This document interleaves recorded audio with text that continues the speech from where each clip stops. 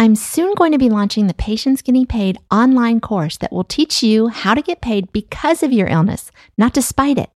Are you interested in doing patient advocacy work, but you don't know where to start? Want to learn about how to find online remote gigs or learn to create your own? I wish somebody would have created this roadmap for me. I spent a lot of time and energy and money figuring it all out. I want you to be able to leapfrog over all that stuff and get to the good stuff, getting paid for sharing your story. In my new course, Patients Getting Paid, I'll be sharing my experience and my resources on how to create an income online that lets me take good care of myself. Want to learn how I did it? Want a list of resources, places to look for online gigs, and templated emails with what to say? It's in there. Want to hear about tons of different ways you can actually build a business while taking better care of yourself? It's in there. Want to be included in a database of chronic illness warriors so your contact info can be shared when opportunities for your disease come my way?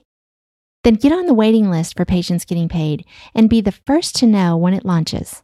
Sign up now at patientsgettingpaid.com/list.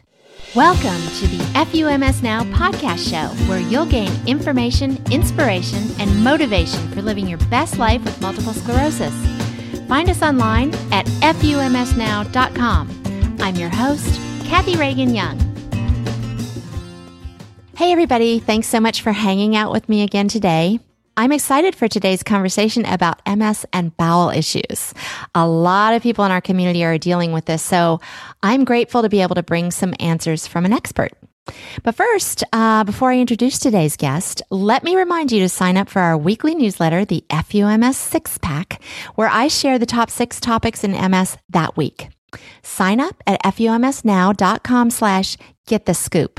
And to go along with today's topic, please head over to the page that features my ebook, Bowel and Bladder Issues in MS by two pea-brains with potty mouths talking shit about MS. Lots of practical suggestions from a pelvic floor specialist and my best friend, Erin Glaze, and some kind of hopefully funny, smart-assy humor from me. So find that downloadable ebook at FUMSnow.com/ebook. So today's guest is Dr. David Leventhal. He is the director of the Gastroenterology Motility Center at the University of Pittsburgh Medical Center. He received his doctorate in neuroscience and medical degree at the University of Pittsburgh. He completed his residency at the University of Michigan Health System and came back to Pittsburgh for gastroenterology and postdoctoral fellowship training. Dr. Leventhal's clinical and research interests center on functional and motility disorders of the GI tract, as well as GI symptoms that arise in the context of neurological disorders such as ding-ding, multiple sclerosis, Parkinson's disease, and stroke or spinal injury. He conducts basic translational and clinical research bearing on interactions between the brain and the gut with the goal of developing brain-based therapies for chronic GI disorders. That is a mouthful and very impressive. Welcome, Dr. Leventhal. Oh, thank you, Kathy, for inviting me. I'm really excited to be here today. Thank you. Oh, I'm so pleased you're here. So let's start with something super basic. Came out of my super basic head, but what exactly is neurogastroenterology and how does that differ from gastroenterology? Right. No, it's a great question. So, the field of gastroenterology is pretty broad, right? I mean, the GI tract includes the entire digestive tract, the liver, pancreas, other organs. So within the field broadly of GI, there's so many issues that can plague the GI system. Cancers and so on. So one of the subspecialties of the field is really the focus on the squeezing action or the motility of the gut. And when you start to talk about the transit or the actions of the gut itself, there's a mini brain that's in the gut, and it's formed of nerves and neurotransmitters, and that receives instructions from the central nervous system. So this kind of brain gut connection is embodied in the field of neurogastroenterology, which is really focused on the neural regulation of the GI tract's functions. So a neurogastroenterologist clinically focuses on disorders that are some aberration of the sensations that are felt from the gut, as well as the actions of the gut from a kind of a muscle standpoint. So that's Gotcha. kind of the field. Yeah. Okay. Are there many of you? The reason I'm asking is I'm just wondering. Yeah, I'm wondering, for people listening, I'm sure a lot of people's ears are perking up and they're thinking, I've never heard of this, but how do I get to one? Right. Well, I think this field, the evolution of gastroenterology has always included this issue. And it's really only in the last perhaps 30 years or so that there's been a kind of a subspecialization within GI. Mm-hmm. As technology moves along and certain types of tests, there's really been a movement to kind of consolidate some of the training and kind of saying, I am a neurogastroenterologist. So there is the American Neurogastroenterology and Motility Society, or ANMS, which is, I'm a counselor for that organization. And on a national level, there are a couple hundred people that would, I think, brand themselves as neurogastroenterologists. But this is, as I said, there's an increasing need because these disorders are not unusual at all. This includes functional GI disorders such as irritable bowel syndrome and other very chronic and common conditions. So obviously, we'll talk about MS, but a neurogastroenterologist really sees a whole range of patients that suffer with chronic digestive problems, and I think every neurogastroenterologist would have an enrichment for patients that have neurologic disorders such as MS or Parkinson's, maybe spinal injury, and so on. So, I hope that more people join the field.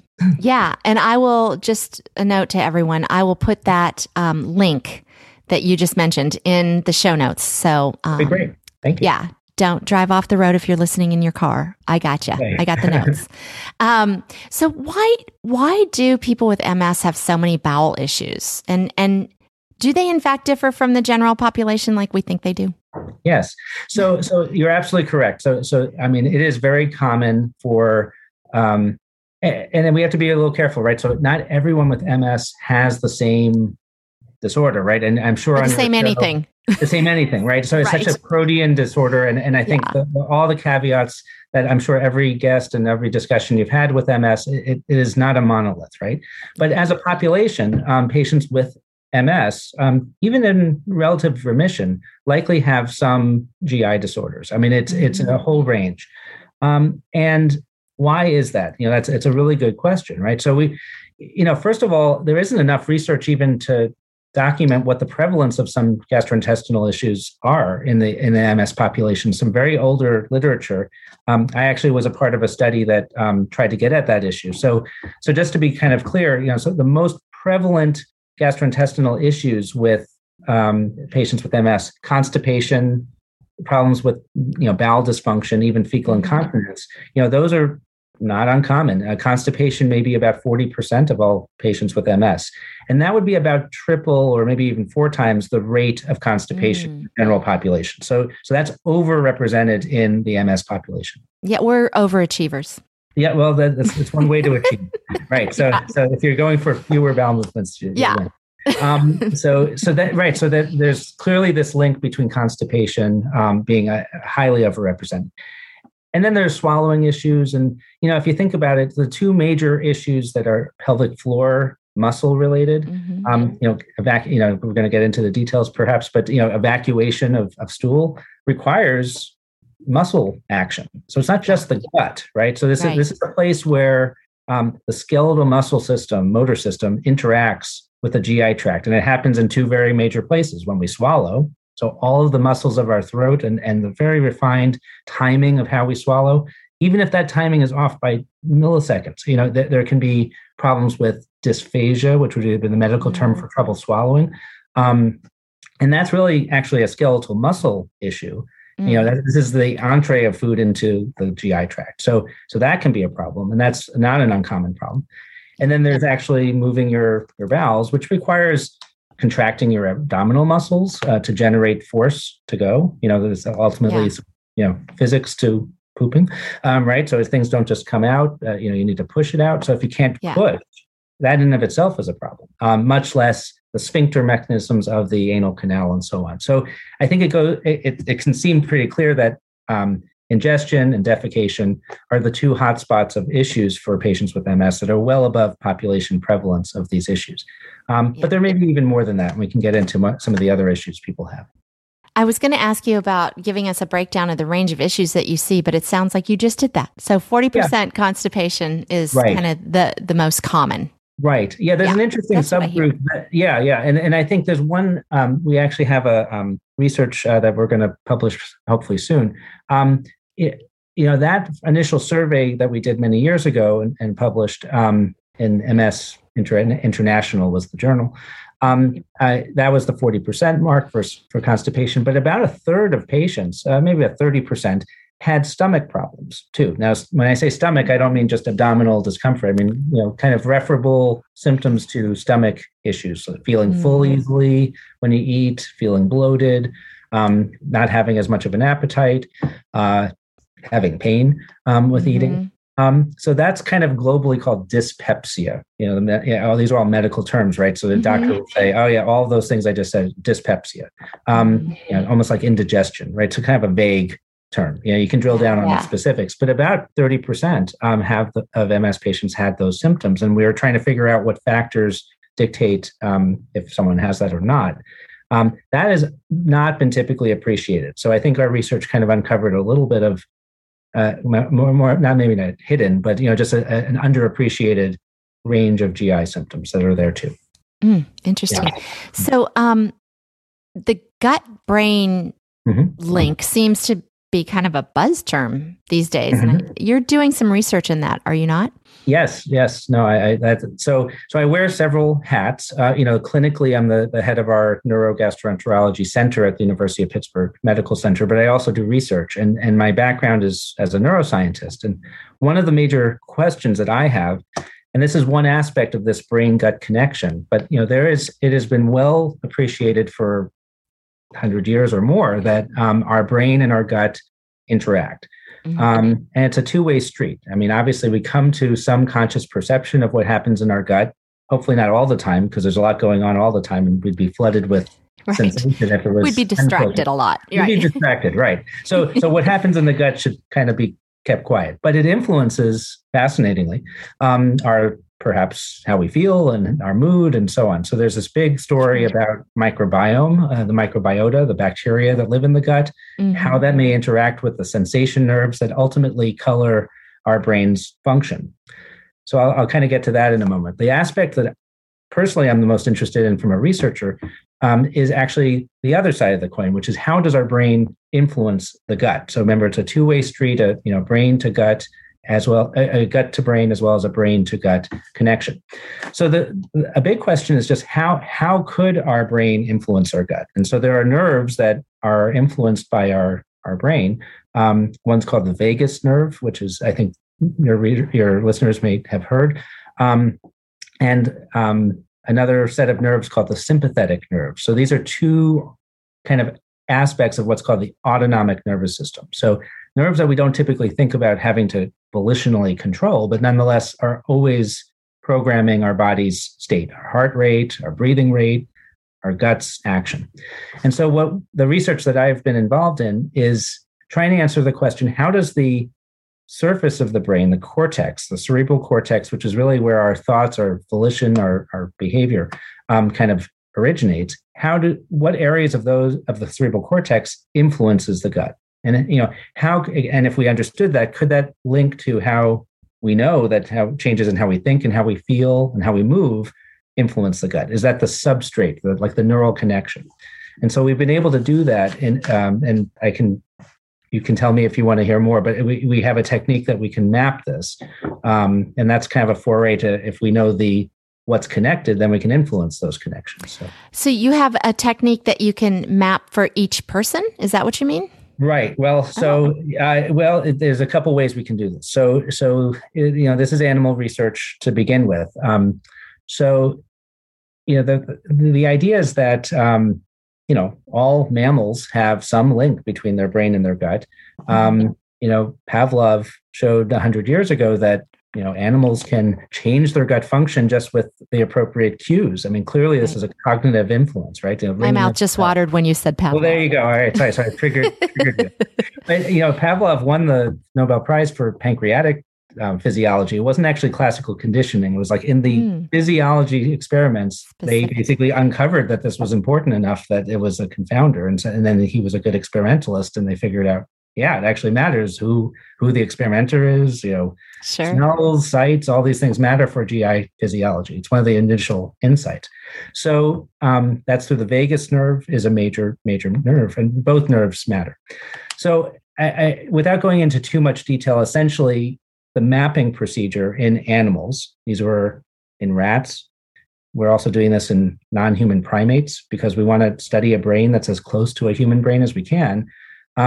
We use a virus, rabies virus of all things, which I'm immune, so I can't get it. I've gotten my vaccination for rabies virus. But in an unvaccinated animal, rabies virus gets into the central nervous system because of a property of the virus itself. Anyway, you can use this neural tropic property of rabies virus to actually infect the nervous system. And when we inject it in an organ, like the stomach, the nerve endings that are there take up the virus and basically transport it to the brain. And it marches through a neural circuit. Anyway, we can use it as a circuit tracer. And that's the only important thing I think your audience needs to hear. And we can actually look at where those neurons are that got infected, and we can make a map of them. So essentially, we've been making maps of organs, the stomach, the colon, the adrenal gland, other organs, GI and non-GI organs. And what's emerged is there's some common sets of cortical areas that are linked to organ control. And the fascinating thing is, without getting into too much jargon, those areas are involved in how we think and how we feel and how we move. And so it really probably is the neural substrate of sorts of that top-down influence from the brain to the gut. So having that map gives us a handle on an idea of, is that present in humans? Probably is. And could we target that with either brain stimulation or some other way to actually influence gut function from the brain side? So I hope that kind of makes some sense. So it does. Yeah, that makes a lot of sense. That's super interesting. Thank you. So I was going to ask you how this would inform, how we treat bowel issues. I think you just answered that, but something kind of a little deeper. I saw in your bio that you're researching things also like brain stimulation. Right. So what can you tell us about that? Because that sounds like Sure. new and different and exciting. I think there's a lot of interest, and I want to keep the conversation, if we can, toward MS. Before I get into kind of brain stimulation, why does it matter what I just brought up? So multiple sclerosis is a central nervous system disorder, and it can be not just white matter. There's a lot of appreciation that it's also could affect the cortex or very subtle ways. So any disruption of some of the nerve connections that we know to be present, not just for the motor system, which has received, our muscle movements, which has received probably most of the attention, but knowing the map of what areas are involved in organ control puts a little bit more concept to how MS could affect organ dysfunction. It could be affecting certain pathways over others, and knowing where those pathways are is really important. So, understanding that then informs treatment. Right, exactly. So where could you influence? Now, MS is an interesting disorder as a kind of neuroinflammatory disorder, and it may be more widespread than one spot. But it's always been hard to interpret. Your listeners may have had an MRI or many of their head, and a radiologist will say something like, no change in stable white matter disease, or the plaques are about the same size, or but they never really comment on where they are. I mean, they might, but knowing what areas are more likely to affect certain functions is really important to interpret that map. And so, clinical medicine is kind of operating at some level here, but we just, from a research standpoint, I mean, we know more, a little bit more. So I think, that might be a way to kind of put together things, or at least predict symptoms or which ones might get better. So brain stimulation, I mean, there are many different ways to do this. There's an interesting technique called transcranial magnetic stimulation. So this is basically using a rapidly delivered electrical current in like a little contraption that gets placed very close to the head.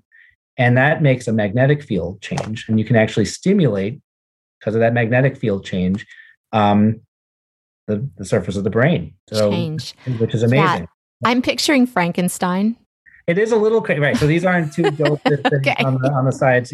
But there are techniques that kind of look like that direct electrical stimulation. But this is magnetic stimulation. It's been FDA approved as a treatment for depression. When the thing is, this can be targeted to different areas of the brain very precisely.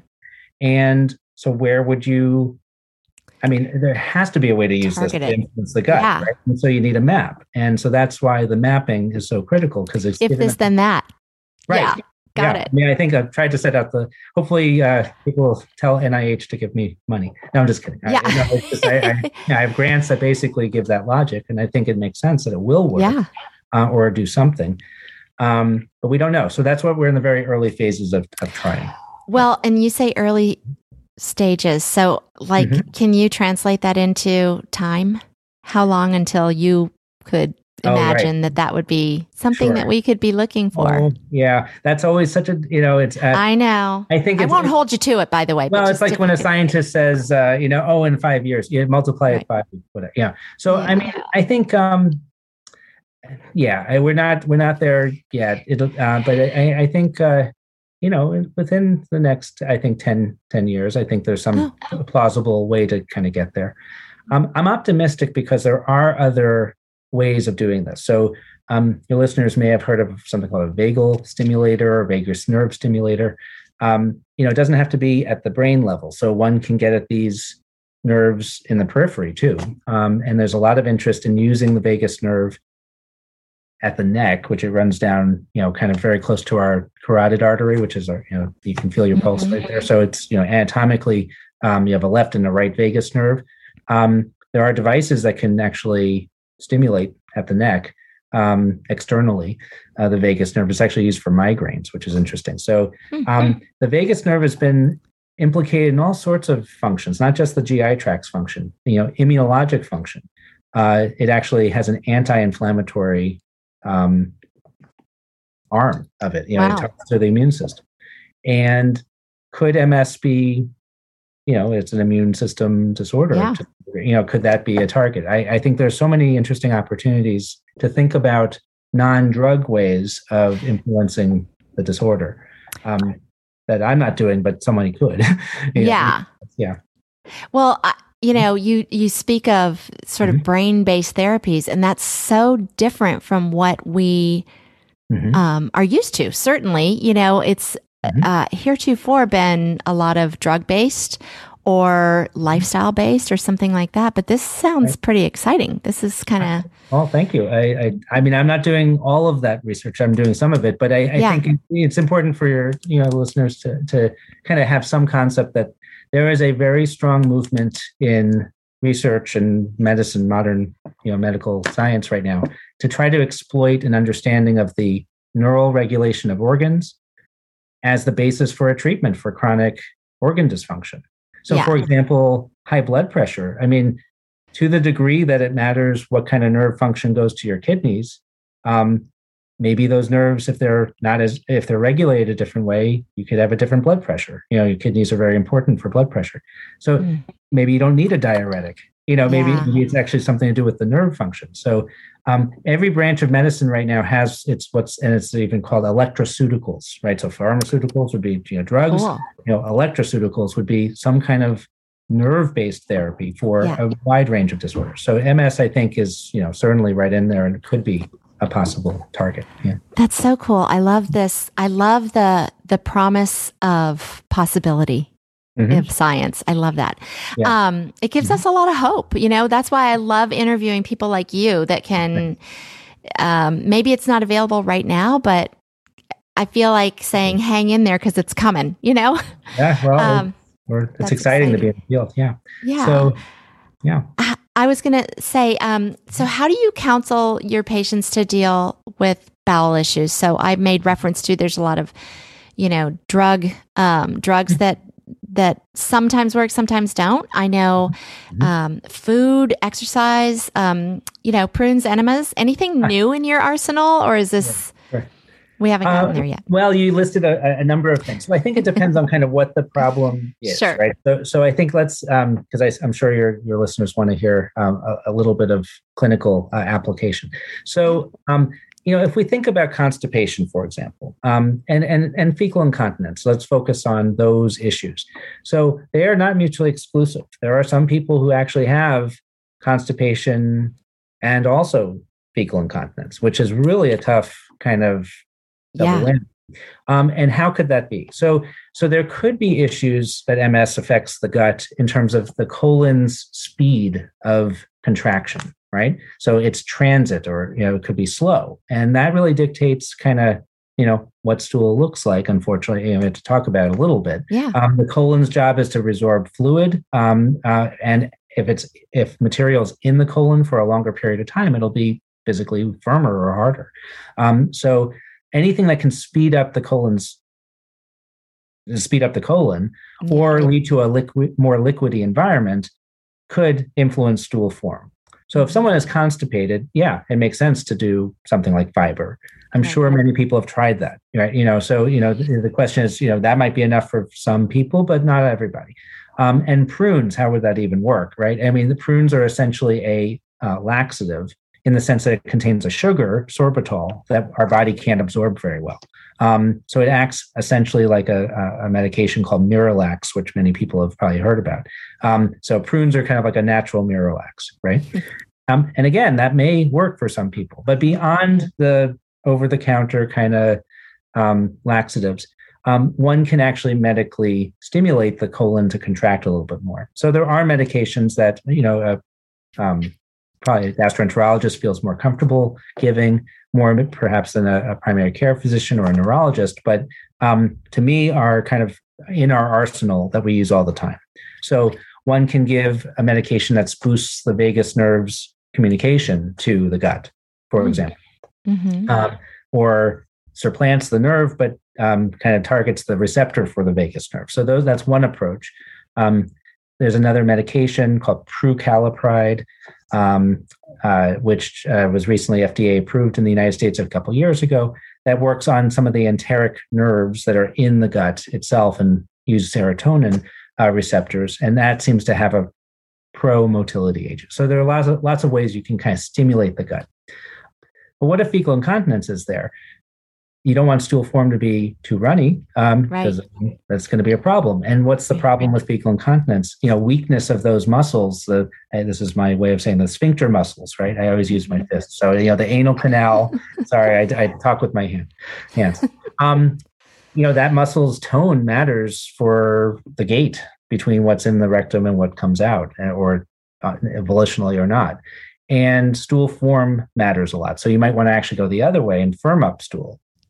Fiber can do that, but then slowing things down might be important. So things like Imodium. So if a stool is too runny, changing stool form is probably the biggest factor to prevent fecal incontinence. So these are kind of like general interventions that I would use for almost anybody with these problems. Patients with MS just have a higher prevalence of these problems. So there's no, the things that I kind of would use in patients that I see, which I see a lot of patients with MS, really is just kind of taking the whole toolkit we have and applying it to that patient. So it's not really MS specific, but then you have patient specific. It's patient specific, right? Exactly. Yeah. And I think just the range of issues that MS patients kind of face is the same range of issues anyone can face. It's just it's skewed toward more likely to have kind of than an average person. So does that kind of help a little bit? Yeah, absolutely. 100%. So since we went down this path, sure. Can we talk about the makeup of a good stool? So I know that there is I'm trying to think of, I can't remember what it's called, but there is Bristol stool chart. Yes, the Bristol stool chart. It's in your head. And so it is. So can we talk a little bit about what's normal? What should we look for? What's good? What's bad? Yeah, sure. Yeah, I guess I've always struggled to kind of just do this with just verbal description. I should have brought the little chart, right? I don't have it. But so I'll put a link in the show notes to the Bristol stool chart, by the way. It's right on So Bristol, the like UK, the city Bristol, BRISTOL. So this scale is a visual kind of analog of like, what does your stool even look like, right? Right. And this is a 7-grade 1 through 7 scale, and 1 being, and just to go for it, I'm going to say, rabbit pellet like, right, bring it hard on. stool, balls or hard things. If you just describe that is constipation, right? Mm-hmm. So from a clinical trial perspective, just even saying I have type 1 stool, Bristol stool, would kind of say, yeah, you have constipation. So knowing that could save you a lot of misunderstanding. Yeah. I mean, I think, in our clinic, we actually use that scale. So it's kind of, just because it's, it's a common language. Common language. Yeah. You say, patient's describing type 2 stool or whatever. Mm-hmm. Now, all the way to 7 being just a total puddle of, mm-hmm. So, okay, I won't go beyond that. But puddle everything of poop, I'll say it. Right. Puddle of poop, right. So colonoscopy prep, like, right. kind of, the stuff that comes just water. But what is the perfect poop, right? And so, from a just a definitional perspective, type 3 to 5 would be like the range of normal. And that would be some things that have form, anything from, it's not really a length. It's kind of weird. I mean, it's just, the perfect poop would be, formed, one piece, all out, feel like you got it all out.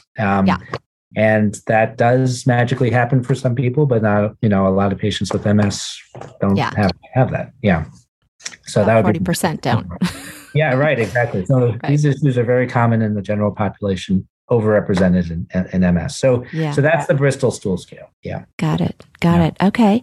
So what's normal is no blood, right? Just to be clear, I said what's normal, right? So this is stool form. You can't have red blood in your stool.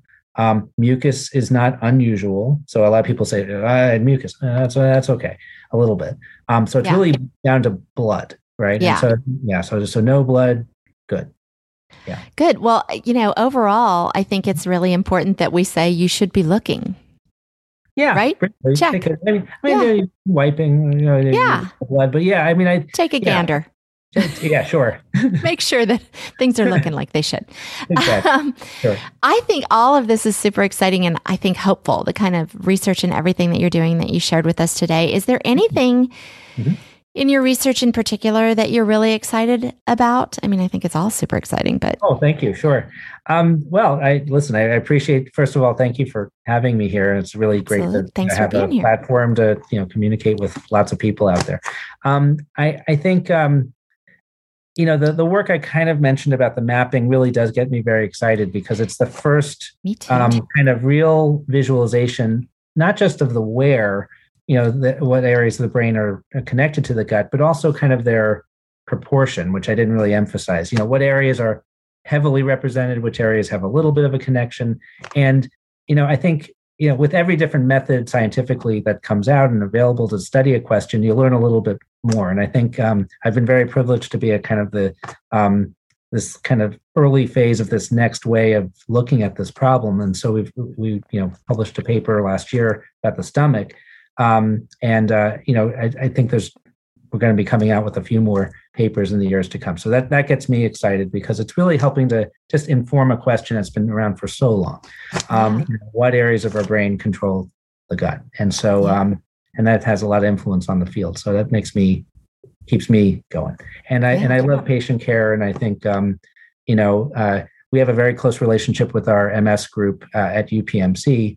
And that's been very gratifying to kind of codify a little bit of we don't send as many patients to them as they send to us, but that's okay. We're here to work with, and they're actually partners in our research too. So it's a very productive collaboration for patients and also from a science perspective. So, excellent. Yeah. Great. Well, thanks so much for being here with me today, Dr. Leventhal. Really appreciate all this great information. And like I said, I think you gave us hope too, which is can be in short supply sometimes. So if people want to learn more about you or your research, your clinic, where should they go? Well, right. So, I have a web presence, as a clinician, and, so if you were to even Google Leventhal, Levinthal and UPMC, you'll quickly get to my clinician page. I'm on Twitter. My handle is at Leventhal David, all one word. Not too exciting of a handle, but I gets the job done. Gets the job done. That's me. Yeah, those are pretty much the ways to get. Excellent. Yeah. And I'll put all that in the show notes as well. So again, Dr. Leventhal, thank you so much for your time and for working on our behalf. We very much appreciate it. Okay, my pleasure. Thank you for having me. This was great. Quick shout out to Steve Woodward at podcastingeditor.com for the fantastic work on this podcast, including editing, show notes, and ingenious ideas. If you'd like help with your podcast, whether you're just starting out or an old pro, visit podcastingeditor.com and tell Steve I sent you. Thanks, everybody. I really appreciate you listening to the FUMS podcast show. Be sure to subscribe to it so you won't miss an episode. You can do that right on the website at FUMSnow.com. While you're there, sign up for the free email list so you'll be among the first to know of any new findings in MS research, new therapies and products, as well as any blog posts and podcast episodes I release. Want to chat with others in the FUMS community? Join us on Facebook at FUMS Now. Thanks again, and don't forget to talk to the stupid disease as it deserves. Tell it FUMS every day.